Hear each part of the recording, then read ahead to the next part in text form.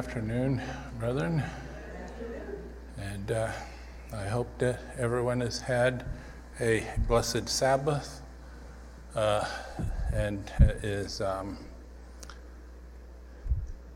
rested and spiritually refreshed from our time that we have had with the Lord. My prayer thought is from 1TG 9, page 12. What the world needs today is not preachers, but teachers who can teach with one hand. I use the pick or the shovel with the other hand. Neither is the world in need of men angling for Moses and for Aaron's office, but it is in dire need of men who can take orders and successfully carry them through. That is two big ifs there. There are a lot of people who don't even want to take orders, and for those of us who have been in the military, we long ago learned that taking orders is the thing to do if they are legal orders. And we don't have a problem, but there's a lot of people, independent Davidians and not, who do have a problem. Nobody tells me what to do, brother. And that's their choice, that we do have those choices, you know. The Lord has given us the free agency to make good choices and really bad choices too. And the other side of this is not just taking orders, because there are people, plenty of men pleasers, time servers, and so on, who will take the order, but successfully carry them through. That is such a big thing. So many plans fail because different people, key people, I don't know if you think of yourself as a key person, but every person in the chain of action is a key person.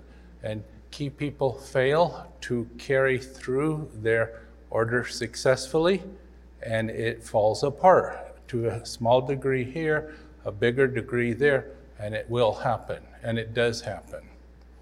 And that's because they haven't seen the necessity for us to successfully take orders, not just to go through the motions, but we need to successfully. Once we accept an order, we need to successfully carry it through. Men who dare face the giant, the lion, and the bear. And I know people will spiritualize these things, and rightly so, but it is also literally necessary for us to be as David was. David was brave and competent. We need to be brave and competent as well. Men who dare to be heroes for God, men wondered at, men with unfailing faith and unlimited patience. That's a big one right there. Believing that God himself is steering the ship and that therefore there can be no failure. Now, whatever it is that God promises to do, if he promises to steer the ship, to lead the way, he is faithful, and he will not say he's going to do it and then leave us halfway. It doesn't happen with the Lord. If he says he is taking up the reins in his own hand, it's not going to slip from his hands. Occasionally, if you have ridden horses, you will know that occasionally the reins might slip from your hands. Mostly if you're a beginner, but anyone, it can happen. In that case, if the reins are not tied together and they're like directly on the ground, trailing on the ground, you have to lean way forward over the horse's neck to reach your hand up by where his head is, where the mouth is, because the reins are like straight down. And it's necessary to pick up those reins very quickly too, from a human point of view, because if the horse steps on the rein, he's going to very often get very offended, annoyed. It hurts him when he steps on it like that, and it pulls on his mouth real hard. And so, especially if you're trotting or the Lord forbid, if you're galloping fast, and he steps on the reins, it's not going to be a happy ending right there. But none of those things happen with the Lord. The Lord, it doesn't slip through his hands. If he said he's taking up the reins in his own hands, they are in his hands, brethren. If he says he is leading the way, he is leading the way. He doesn't lie. He can't lie. The world certainly needs men like Noah, Moses, David, Ezra, Nehemiah, and a great number of Jobs. And Job, one of the things that impresses me about Job is he did have great patience, but his patience was even with his friends. His friends gave him a hard time, and his wife too, but we won't go into that. But this is what we will see. Our own friends and household will give us a hard time. We have to be especially patient with our so-called friends, family. Our work and duty are now made as clear as they can be at this particular time. We need not, therefore, need not be ignorant of what is to be done and how it is to be done. Okay, but it is a true principle that our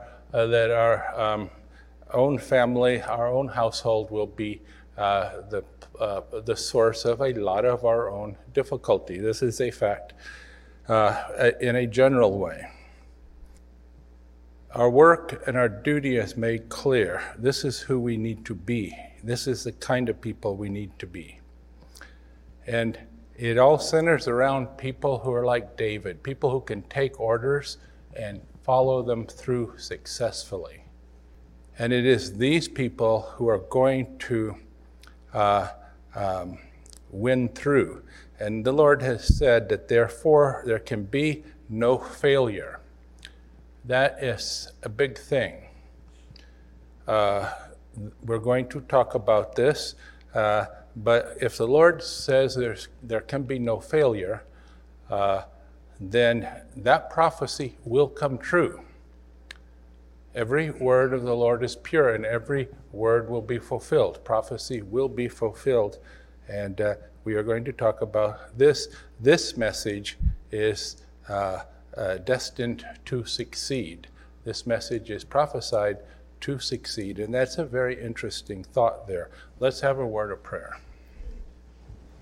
Our Father in heaven, we thank you that we have been given the knowledge of this message, that you have had the love and concern for us to introduce us to this message, and the opportunity to be part of this great people that you are forming even now.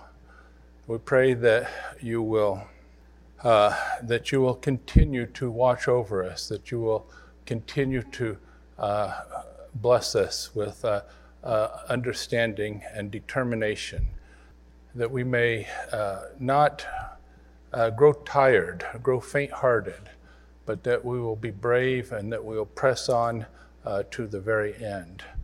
We pray that you will be with your children, your Davidian children today, wherever they are. And we pray especially for those who are sick, those who are ill with whatever, the virus and other things. We pray for those who are hungry. We pray that you will help each and every single one of them in the way that only you can, and that we also will all be impressed to do our part. And we pray all these things in Jesus' name. Amen. Before moving on, I do want to mention that this current pandemic seems to be moving into another phase, and that is how the Spanish flu of whatever it was, 1917, whatever it was, that's how it went with different waves. And there's been several countries, and India is one of them, where you will see articles titled Amazing Experience of India, how they're exceptional, whatever. And so they seem to have been untouched in a serious way to begin with, and then all of a sudden there's this wave that is going through there now that is very big. And it is a real thing.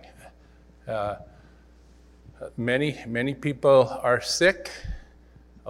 When you have over 300,000 people, new people sick every day, that's a lot of people.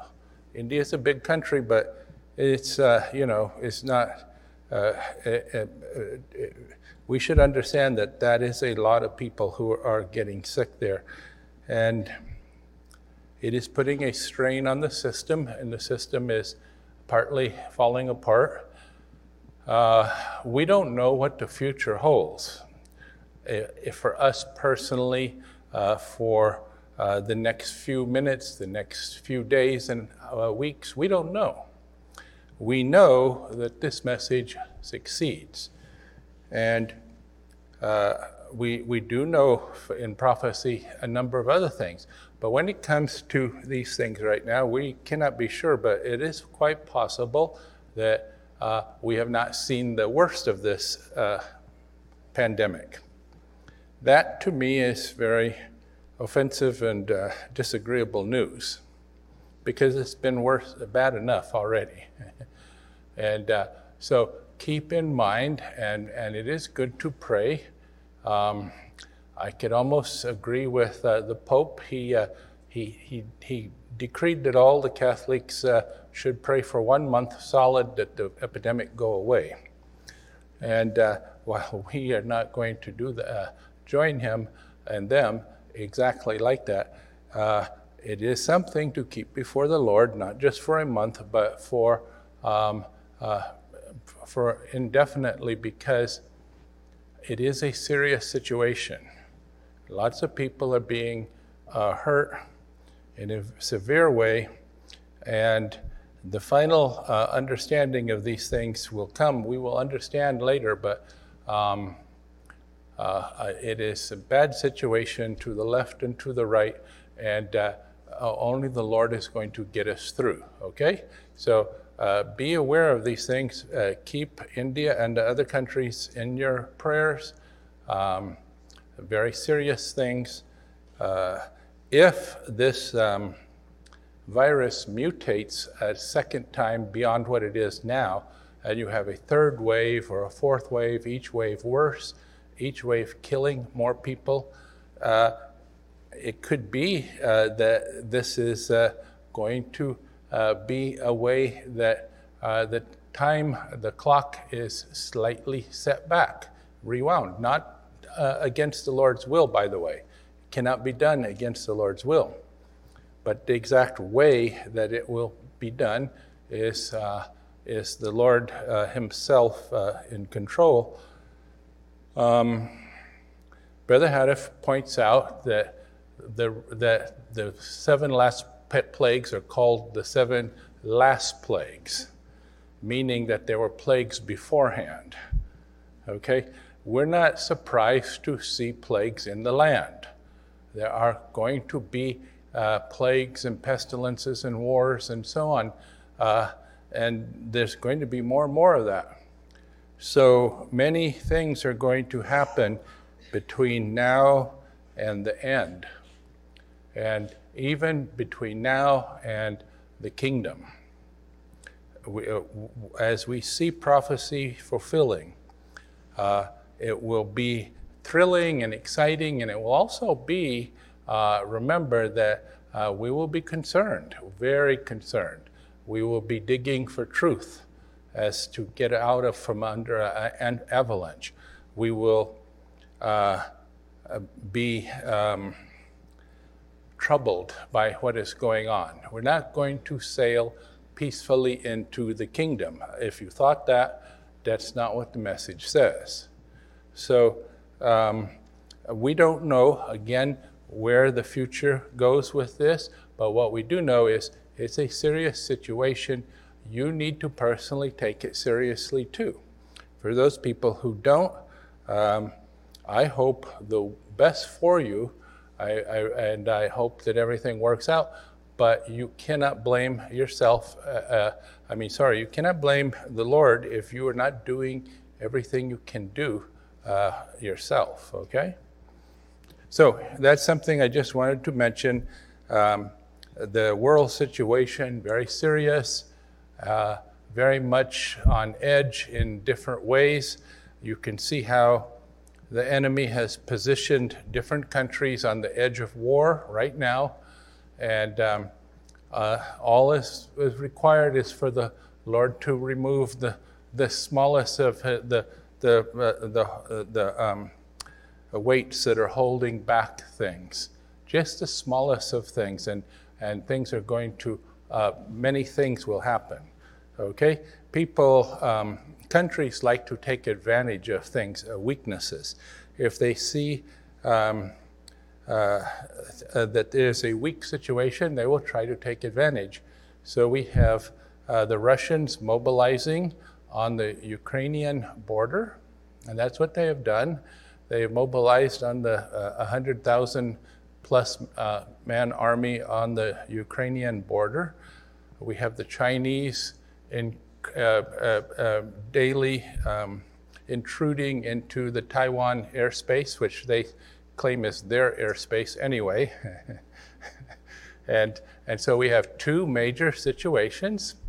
If you have a big dog, and I have seen this actually happen with a dog that we had years ago, and he was the boss around here, but as we were going down past someplace, two other good-sized dogs came at him from both ways, and he had a tussle there, and I called him off, of course, and took him on, but it can throw the big dog off his usual behavior there. And he wasn't a super aggressive dog, by the way. He was just a very successful dog when it came to fighting. But in this case, we have a big dog, United States, and you have Russia, who has reasons for being very, very angry and upset with Ukraine. We have China, long-time ambitions to take over their missing province, their renegade province, as they consider Taiwan.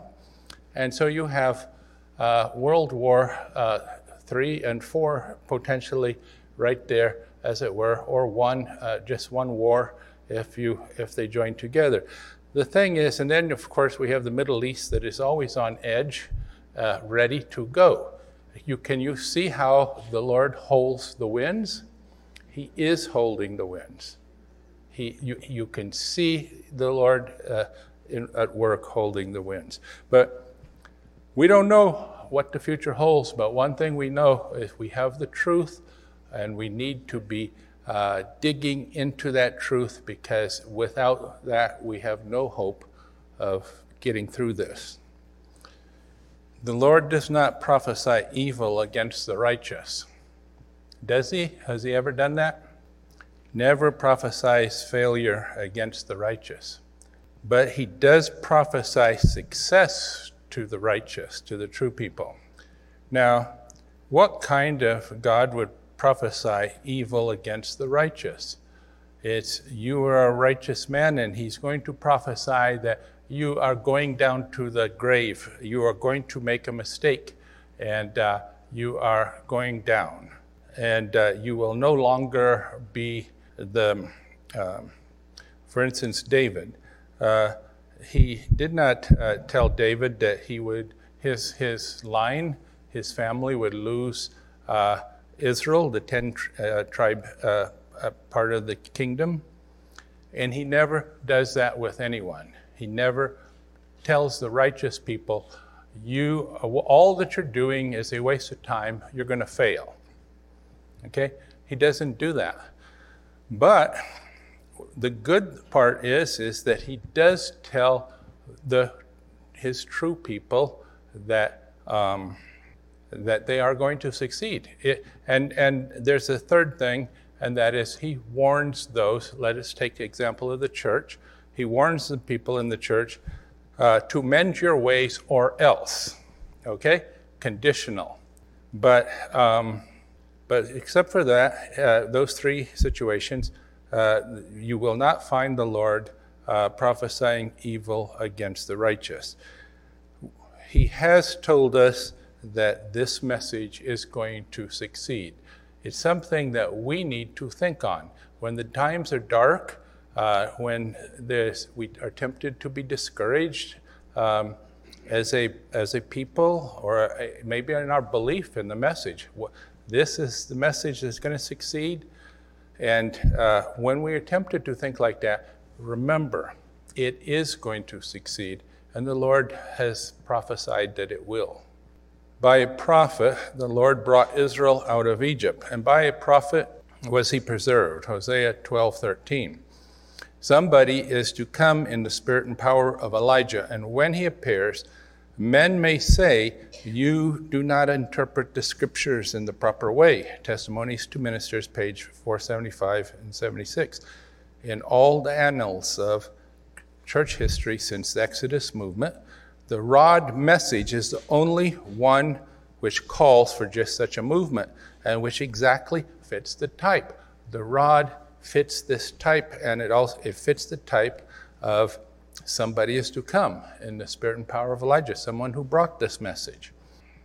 Unmistakably, therefore, the clear light shedding forth from type, from testimonies of the prophets, and from history identify the message of the rod as the only one ordained to lead the latter-day church, freed from sin and sinners, into the land of promise when the times of the Gentiles be fulfilled. Luke 21:24 in answer 3, page 22-23. So this statement tells us several different things, and it identifies the rod as the only message. The messenger who brings the rod, it is identifying here as Elijah, the person that they will say, you do not interpret the scriptures in the proper way. It's very clear that this is antitypical Elijah. And the message of the rod is identified as the only one ordained by God to lead the people into the land.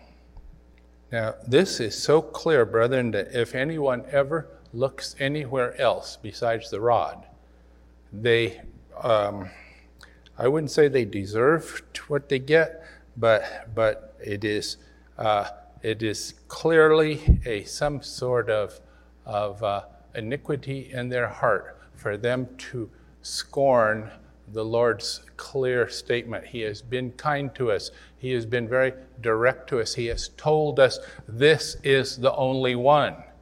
Why are you going to look for another? There is no other message besides the rod. And it is ordained. Now, when God ordains something in this manner, in this usage of the word, ordained is destined. It is determined. Now, God doesn't determine your fate. He doesn't predestine anybody's fate, but he does ordain certain things. And he ordains that, for instance, thus far will the ocean go, the sea, and no more. And he divided the dry land from the ocean, the sea. He also ordains that there will be a church, and that the enemy himself will not be able to overcome this ordained church. And this message is the one that is to lead the church, freed from sin and sinners, into the land of promise. So this message goes into the kingdom. If there's someone who brings another message, we have to have add-on, new light, and so on. It is not the message that goes into the kingdom. It's a message that diverts you somewhere else. I hope that everyone sees this. It is the only one. It says it's the last two in other places, but it's the only message. There's not any other message that is possible. And anyone who has a message, who has named it with a name, and says that they're a prophet, or says that they're Elijah, they automatically disqualify themselves from any serious consideration by true Davidians. Real Davidians will take one look at these people and the message clearly, it shows that you are an imposter, and turn the other way. But it is wonderful to know that we have this message, that we are a part of this movement, this work, and that that the Lord has given us a chance to know this. Here is seen that inspiration does not at once lighten our path clear to the end, but it does so step by step, that God's truth is progressive. Now, at the beginning of the church, in the early days when the Seventh-day Adventists was assembling, coming together, did the Lord give them straight messages on the Laodicean condition at that time? Not at the beginning. They were not told that they were going to straighten up or they would lose out. To begin with, until they went into the borders of apostasy and across, they were not given messages to show that their success was conditional. Okay, it's always conditional, but they were not told that they would lose out. The light on that was a step-by-step revelation that didn't really come clear until the time of Brother Houteff, when the message came. And that's when we understood the situation behind, as it were. So the light is, the inspiration works to lighten our path step by step, not clear to the end. Now, it does this even in small details. So what is going to happen next week in the world, or any particular thing that is not delineated by prophecy. Brother Houteff says in 1 Code 14:5, it might be interesting to Elder G to know that the naming of our camp, Mount Carmel Center, came about in the same way as the naming of our publications, the Shepherd's Rod. We did not know beforehand that it was in prophecy until after our attention was called to Micah 7:14 and Amos 1:2.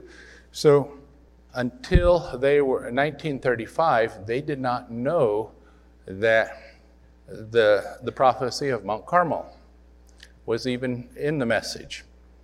The light was step by step. As it was time for them to know something, the light then progressively was shed there by the Lord, and Brother Houteff was inspired to make that plain.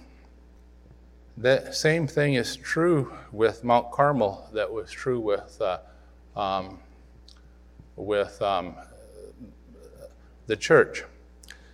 At the beginning there, right there in that letter, in that code, Brother Houteff did not tell, the Lord did not tell Brother Houteff and did not tell the people, your wife is going to work with others here at Mount Carmel to bring about an apostasy, a lot of false teaching and doctrine and work and so on. That was not said. That was not revealed. Why would God reveal some discouraging thing like that to them? They had a chance. They were not predestined. Mount Carmel could succeed. It had the chance. It was not prophesied that they had to fail. And God never does that. The one thing he didn't do, though, is prophesy that Mount Carmel Center would succeed. In fact, he gave instructions that Mount Carmel Center was to sell. And you would wonder, why are you going to sell all if you're going out of business? And that was, the Lord knew that something was going to happen, but even then he did not tell them what. He did not tell them Mount Carmel is going to be teaching much error, and it must be dissolved. Now, while the Lord did not guarantee the success of Mount Carmel, he guaranteed the success of the message, which is even more important, actually. Moreover, as sure as the devil lives, he will employ every possible agency to either add to God's truth or to subtract from it, aggravating and disheartening, especially capitalizing on the misfortunes and afflictions of the saints, to thus secure their downfall, if possible.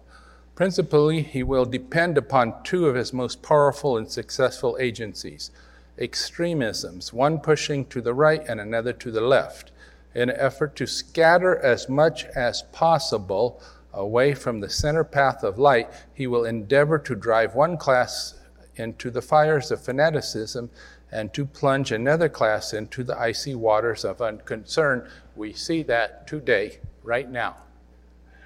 We have anti-drug fanatics today in Davidia who agitate in the face of severe health challenges, do not use any appropriate drugs.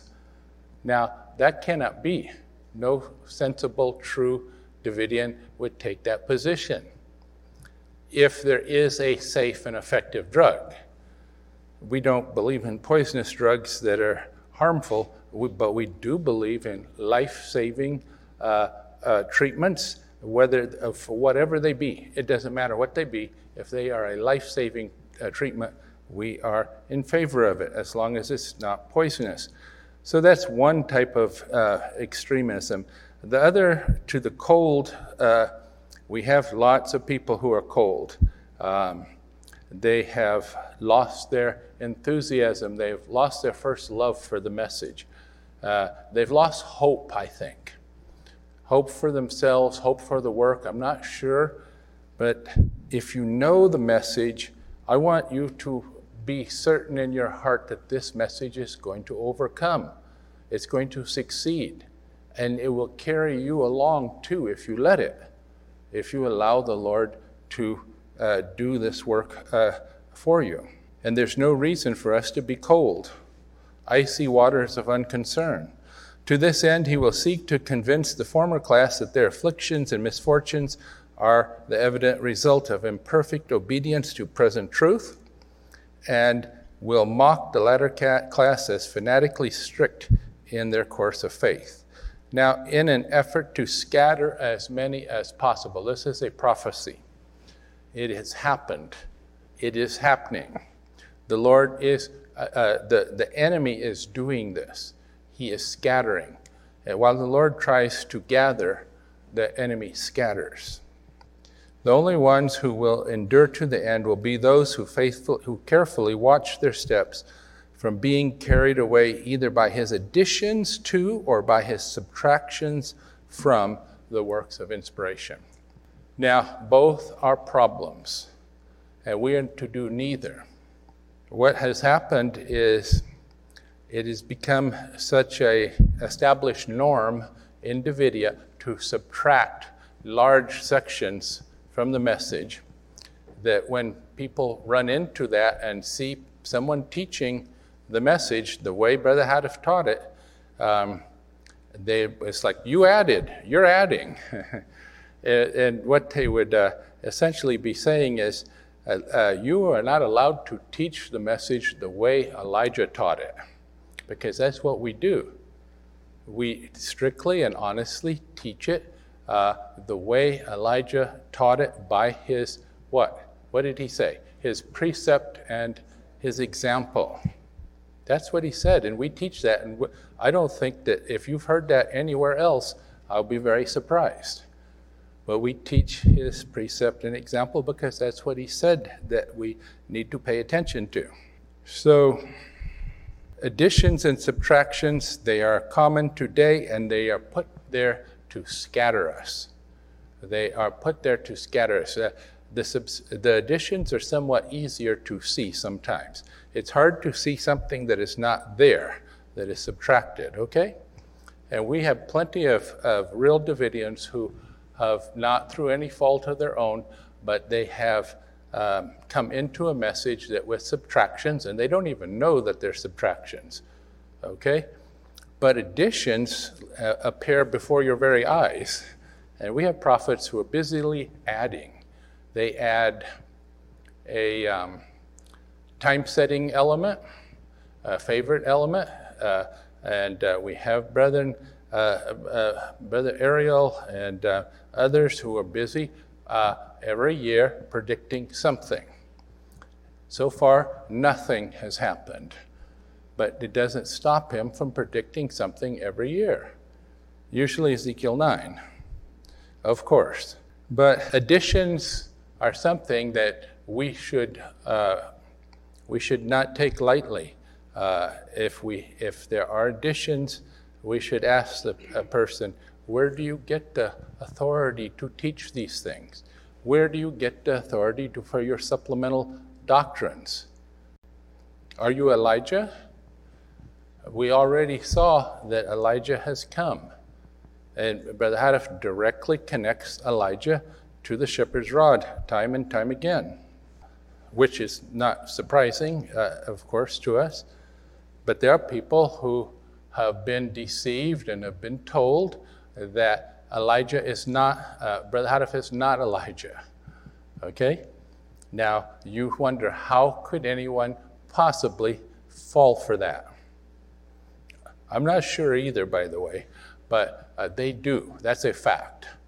And I think what it is that these people they're earnest people who don't know, don't have a background, and they're fooled. They have no history. The history is totally lacking, no perspective, Davidian perspective. And so if someone comes up to them and says, no, he's not Elijah, I'm Elijah. Okay? And they fall for it over and over and over again. Not just one person is doing this. It really has to stop, brethren. You, as Davidians, need to be able to take one look at these people and tell your brothers and sisters, that's a joke. Okay? That's nothing. It's a deluded person. And let your voice carry weight. Stand up for the truth. In Revelation 2:5, the Lord sternly addresses one group of leaders, warning them that unless they repent and do their first works, he will come unto them quickly and remove the candlestick out of their control. He makes that fate entirely conditional on their own response to his cutting rebuke.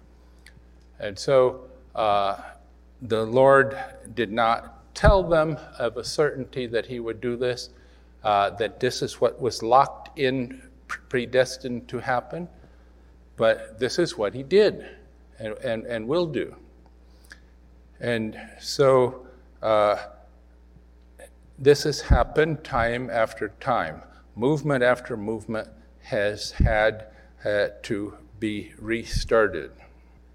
It is going on 7 years since God commanded us by the rod to eat the abundance of the milk and honey, which in the substance of truth, spiritual food, doubtless bulks greater than all the truth put together, which the church has had heretofore. Now, that is a very interesting statement. We have more light, more prophetic light than all the previous truth. It is true. You say, well, Sister White wrote a lot. She did. A lot of what she wrote was the same thing, just republished by the White estate over and over. Also, she did not write on doctrinal topics that much. And so, even though she wrote a lot, we still have much more truth today than the church has. There comes to every present truth believer their solemn questions. Am I refusing the evil and choosing the good? Do I find myself walking faithfully in the glorious light, or am I rebellious like that rebellious house? And we have light, we have glorious light to walk in. We need to just accept it the way it is, the way Brother Hadif taught it, and not add or subtract. Now, I have noticed for quite a while Many times when I'm looking for proof of something in the message, I will land on a letter. And usually I just ignore those letters. But I realize that the letters are perfect for explaining what people understood Mount Carmel to be teaching and what Mount Carmel was actually teaching, because Mount Carmel published it. Okay? And so I will be using those things because a lot of people are like, how do you know that this is what Brother Houteff taught? Well, we do know. We know for a number of reasons, but it's possible to know what Brother Houteff said. Read the literature and you will know. And we don't have to be accepting evil and rejecting good. We need to be following in the glorious light exactly the way Brother Houteff taught it. And if we aren't, we need to ask this question: by what authority are you teaching differently? Just ask that question right away. No true prophet has a message that is half true and half false. We have a number of those time-setting Elijahs who have to scrub their websites. They scrub their past teachings off of the internet because it didn't come true. Always download whatever you see from those brethren, because you may not see it again in a few years. In fact, you're almost certainly guaranteed not to see it. So the point of that is a true Elijah does not adjust his message. A true prophet does not have to edit his words. They're not his words. What the prophet says is from God. We will read that. Ezekiel could only speak what was put into his mouth. So there's no editing. You can fine-tune it for linguistic beauty and lucidity and so on, but you cannot fix error and so on. It has no error to be fixed. When God reveals truth, he is able to lead his servants in all truth and does not allow such instruments to mix his truth with error. Though they may not understand all, yet the message they bear is the truth and nothing but the truth. This message, this Shepherd's Rod message, is all truth. It does not have any doctrinal error. Now, those other Elijahs have to edit themselves, correct themselves, change what they had, and so on. Any prophet who has to make a change in what he said is not a true prophet. I'm talking about a substantial change in meaning, in what he has predicted, and whatever. It's not a small thing for a prophet to make a mistake. For you and for me, it is natural for us to make a mistake. We are not inspired interpretative prophets, as Elijah was. Not one of us is held to that standard that Brother Houteff was held to when he was teaching the message. And today, if you see somebody having to fix up their prediction, you see someone who was not speaking according to the Lord's inspiration. He was speaking lies according to his own imagination. That is one of the signs, a very important sign of a prophet. The shepherd's rod is the pure truth. And I, said the Lord, will make thy tongue cleave to the roof of thy mouth, and thou shalt be dumb. But when I speak with thee, I will open thy mouth, and thou shalt say unto them, Thus saith the Lord God. Ezekiel 3:26, 27. That is the situation that we are in. When Brother Houteff was not inspired to speak about the 42 months, he published nothing. Okay, someone else might have, but Brother Houteff did not publish. He could not speak if he did not have the word of the Lord. And Brother Houteff says, Tract 1, page 28, this positive declaration by the Lord himself manifests that the message be unadulterated, the pure truth, absolute truth, proof absolute against contamination of man's utterance. The messengers, being made dumb, can only speak when he opens their mouths, and only what he puts in their mouths. Thus saith the Lord God, taking no credit to themselves, they are to exalt inspiration. The prophet is not prophesying of himself. It is what the Lord puts in his mouth and his mind to say. And that is why we have truth without error in the message, and that is why you have lots of error in the other people, many other split off groups that have come up. The thought of being a prophet somehow appeals to a certain mentality. There's a type of Davidian mind, a twisted type of mind, that likes the idea of being exalted, that likes the idea of being lifted up to be a prophet of the Lord. Now, they're not really a prophet, and they have no reason to want to be a prophet like that from the Lord, but they still want to do that. Now, you might think that they're bad. I think that they're more mad than bad, but only God can truly judge the situation where they are, okay? But I do know that a healthy, wholesome Davidian mind doesn't go that way. And when you see someone going that way and saying, I am Elijah, okay? You need to thrust the Spirit of truth through them instantly, without a second thought. Because the true prophet was made dumb and he could only speak when the Lord gave him something to say. When Elijah ate the book, when Ezekiel ate the book, it was, as is also to be noted, in his mouth as sweet as honey for sweetness, but not bitter in his belly, as was the one which John ate, Revelation 10:10. Though, therefore, as the word shows, there will be no disappointment with this message, as there was with the one in 1844. And this is track 1, page 31. No disappointment with this message. Now, there are some people who have argued, and Adventists too, who have argued that, well, what about the disappointment in 1959 when you, brethren, expected Ezekiel 9? We didn't expect that. This association forebears were not there. We were not there at the New Mount Carmel, and we didn't expect it. And many other Davidians all around, faithful Davidians, didn't expect it either.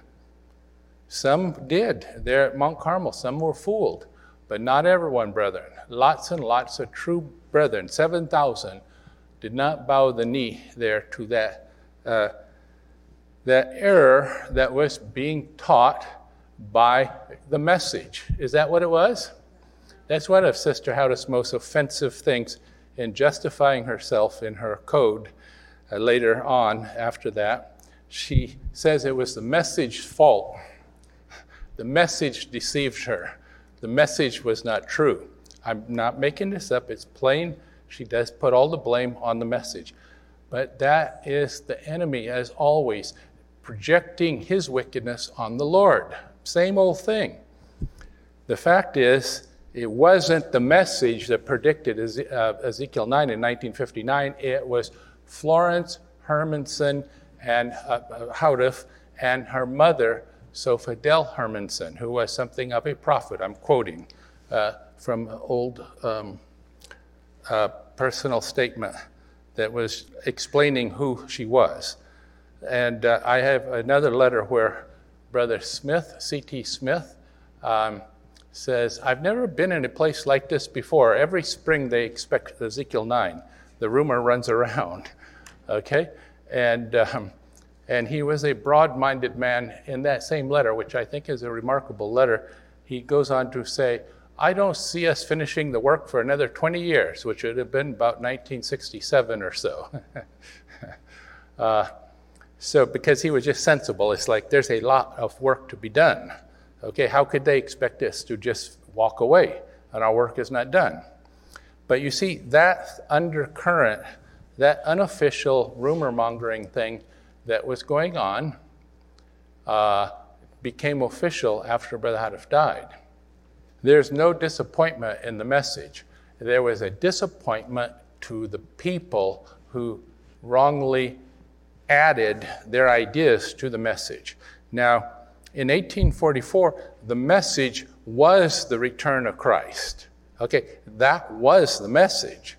And they misunderstood, but what they understood and what they taught was wrong, okay?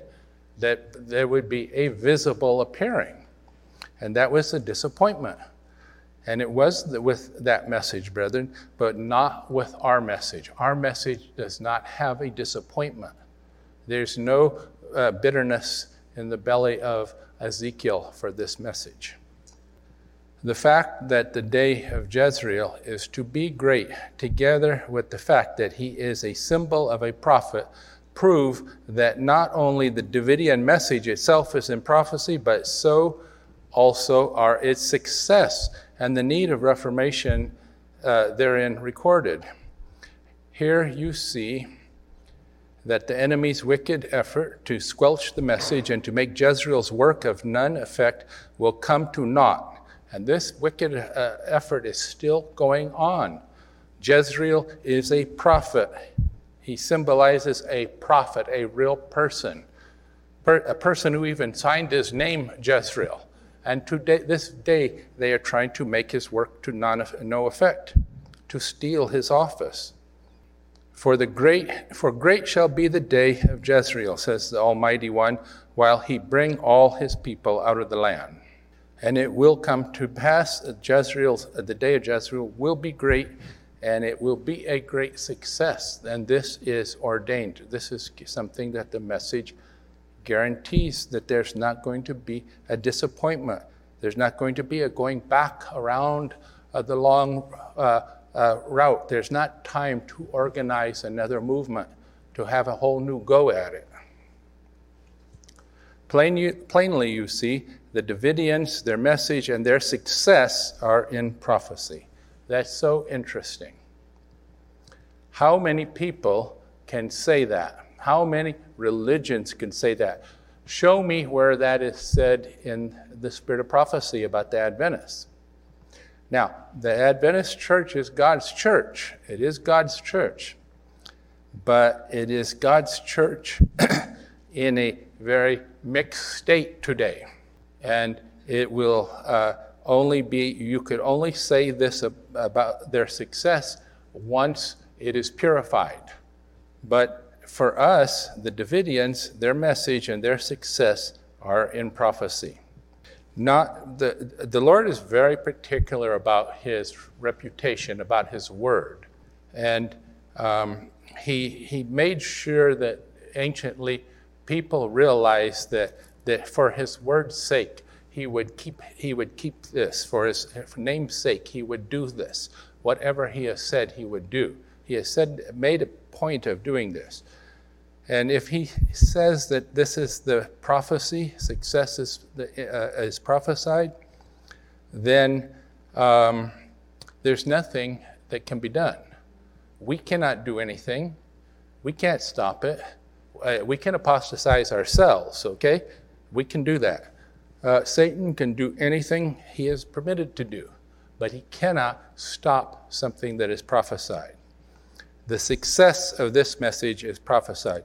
To me, many people have fallen asleep over the years, good and righteous people. And I think it is important to me that I make it to the kingdom, but whether I make it to the kingdom or not, to me, I find it very, very reassuring and comforting to know that this message is going to succeed. It wasn't for naught that all the sacrifice, all the efforts that we have made, it was not for naught, brethren. It will succeed. Inspiration thus shows that our efforts with this message are absolutely certain to effect the greatest reformation of all time, that the children's rebuke to the mother is surely to bring peace and happiness to the household of God. We, therefore, have every reason to be positive of winning, and as anxious to work as was ancient David when he faced the giant Goliath. And that seems like a huge impossibility. How are we ever going to do this? How are we going to face the giant? But it was nothing for God. And David was the only one who would face the giant, by the way. Everyone else was afraid. Isn't that interesting?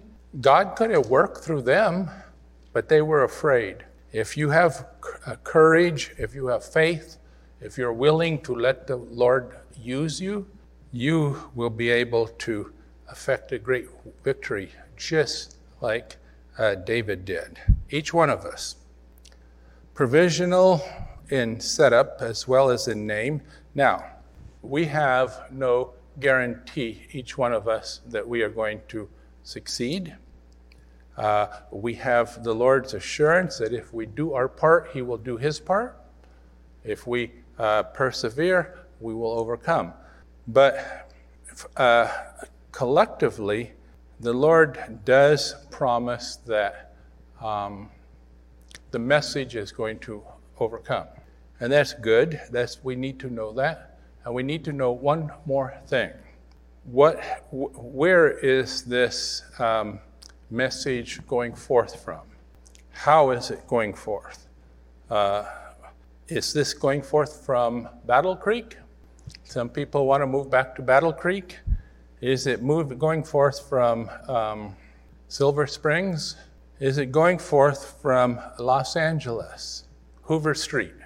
Is it going forth from Old Mount Carmel? We don't know because the message did not indicate the name of the state and the city. But the Lord has different ways of identifying the truth.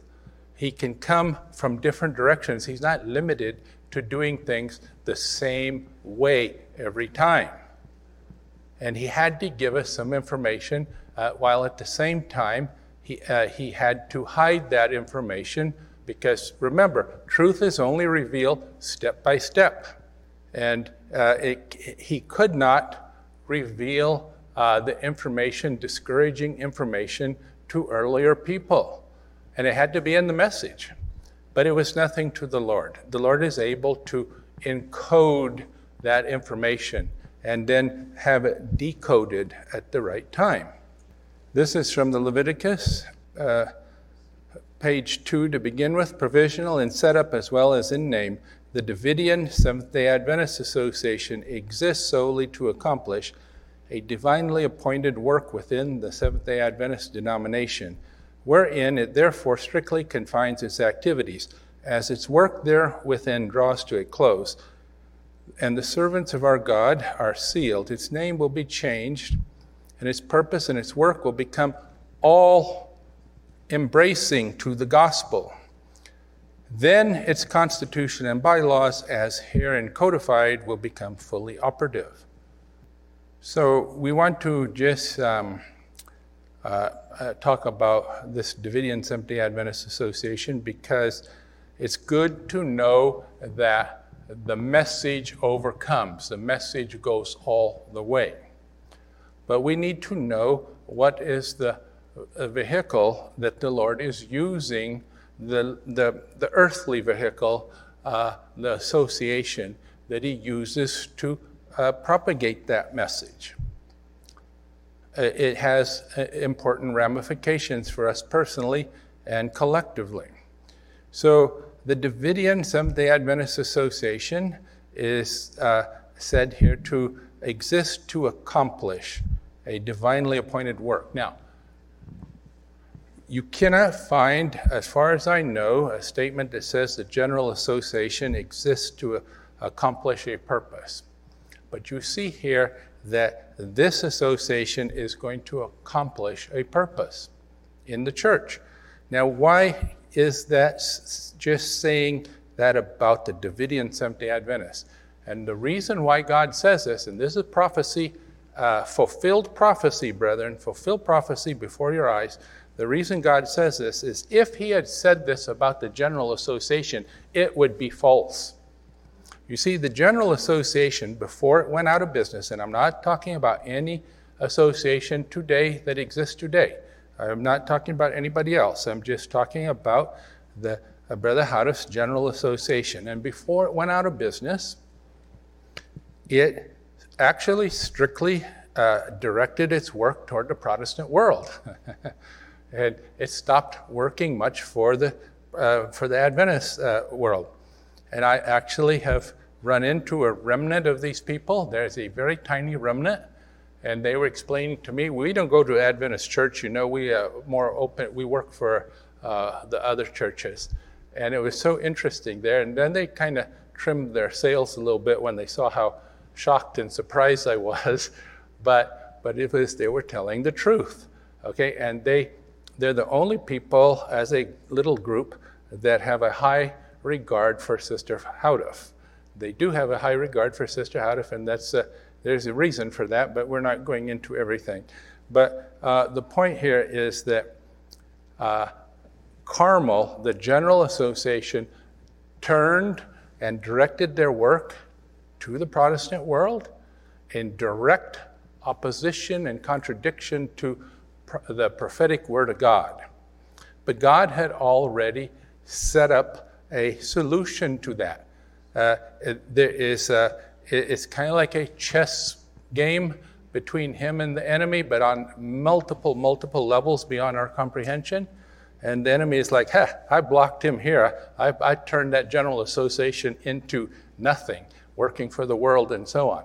But the Lord had already 10 years, 16 years previously, whatever, had prophesied that it was the Davidian Seventh-day Adventist Association that would exist to accomplish the work, okay? So that is just something to be aware of. Just as we are promised that this movement is going to succeed, we are promised that this association is going to accomplish the work for the church. And then that is when our Constitution and bylaws, as herein codified, will become fully operative. Now, many people have their concerns about that. You mean the Leviticus is going to be operative in the kingdom? Yes, that's what Brother Houteff means. Take it or leave it. Now, this is what he means, and I take it. This, and I hope you do too.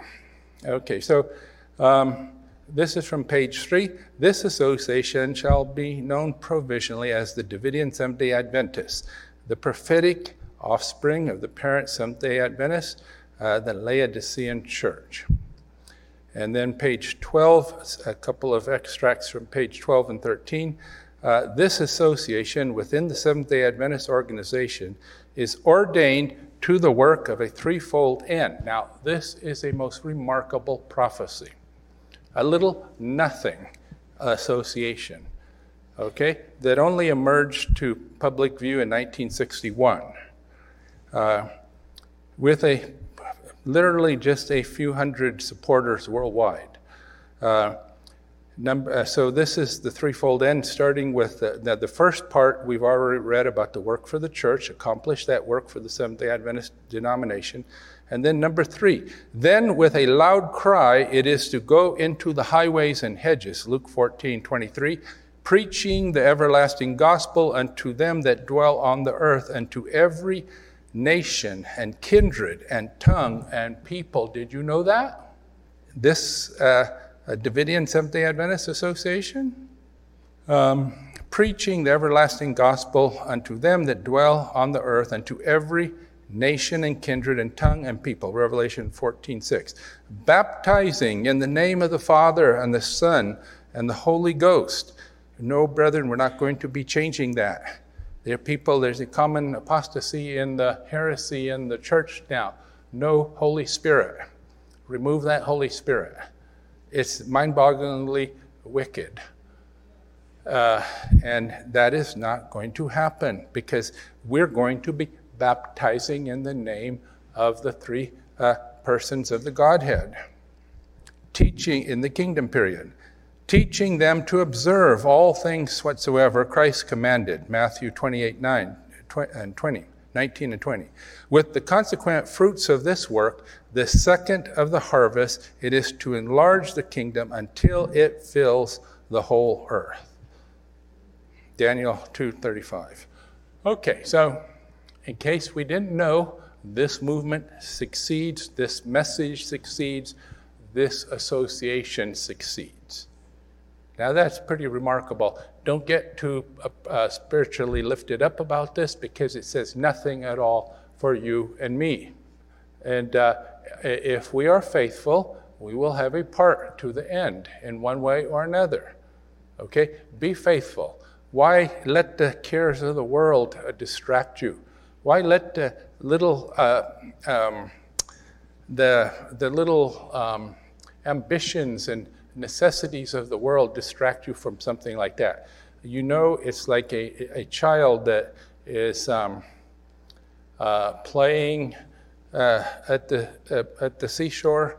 Maybe they're playing with the little pebbles and so on, and you want to show him something really nice. You found once I saw a baby shark, a dead one, on the beach, okay?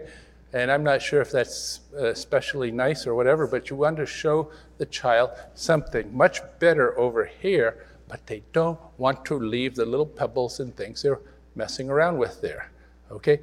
That's how some of us are.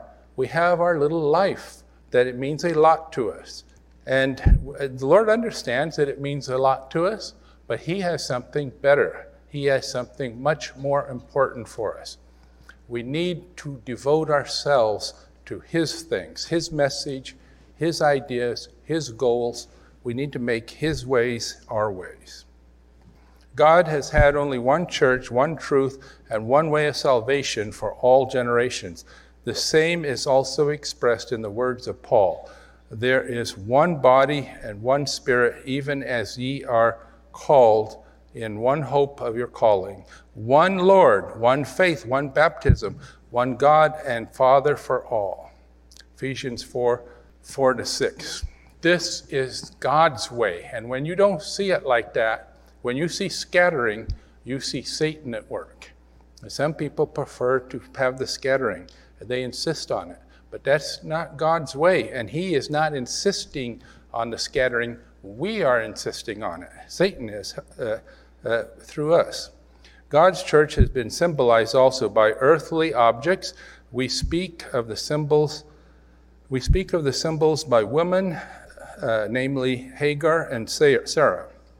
The former is a symbol of the Jewish and the latter of the Christian church. See the Shepherd's Rod, Volume 1, page 136. These earthly symbols point out God's church in different sections and conditions.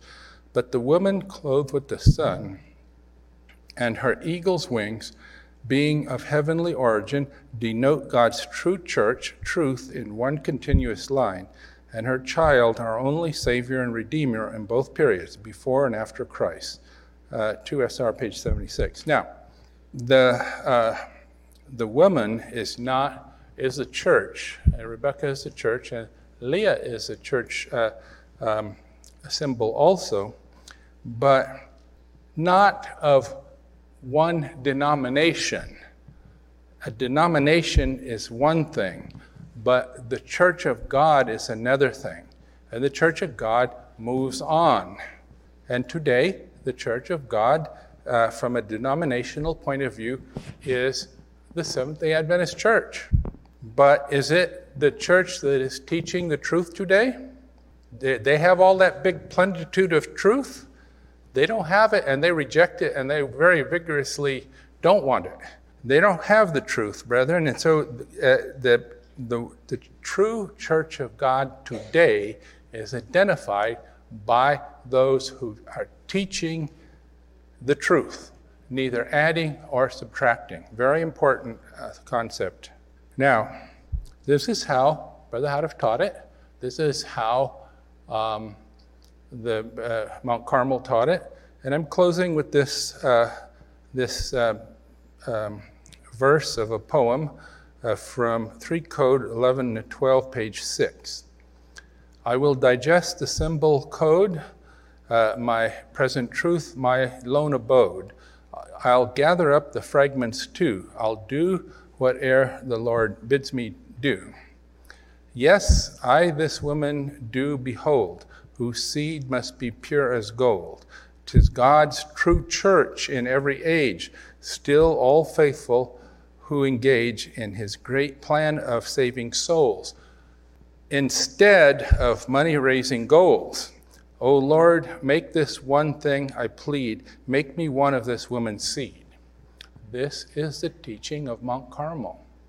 And we think that those who are doing the money-raising goals and so on are the church.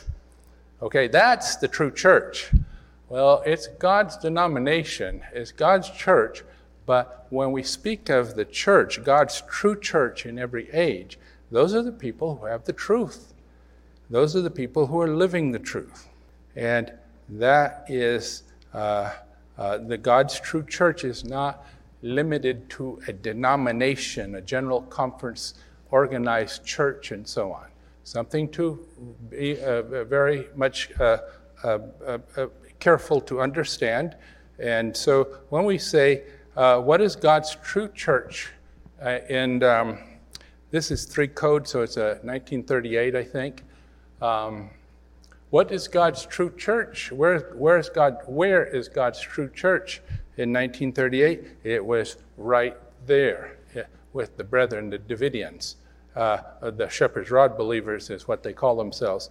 But it was right there. This poem, incidentally, was written by John Wilson's wife.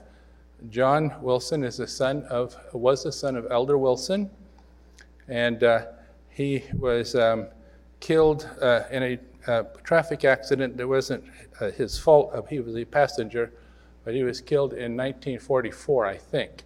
But this was written while they were at Mount Carmel, while, of course, he was alive, and she was part of Mount Carmel.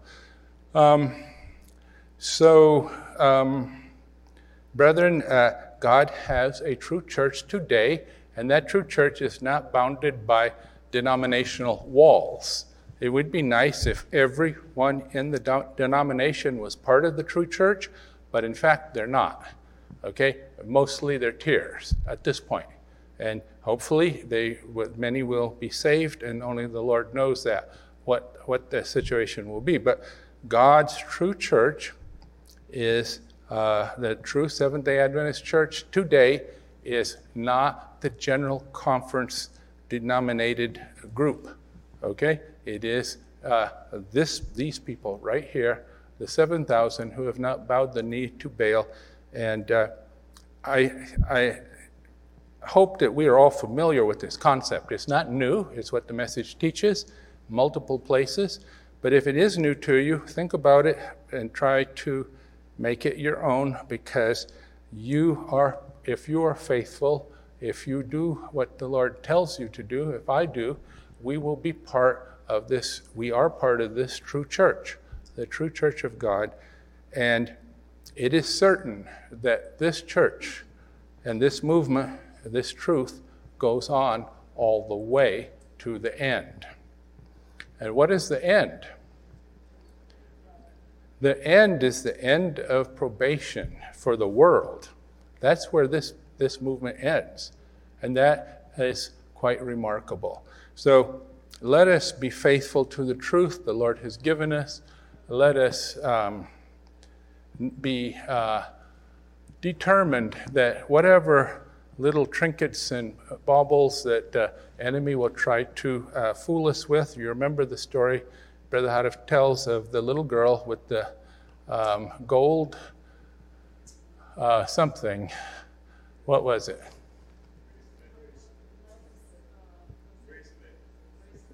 Bracelet. As she put it on the scale there to make up her weight, whatever. That was not very wise, was it? And we do that. That's the lesson. We do that. We lose very valuable benefits and possibilities and blessings because we want some trivial, short-term worldly benefit. Not wise, brethren. Don't do that. And let us be faithful, each one of us, to the very end. Thank you.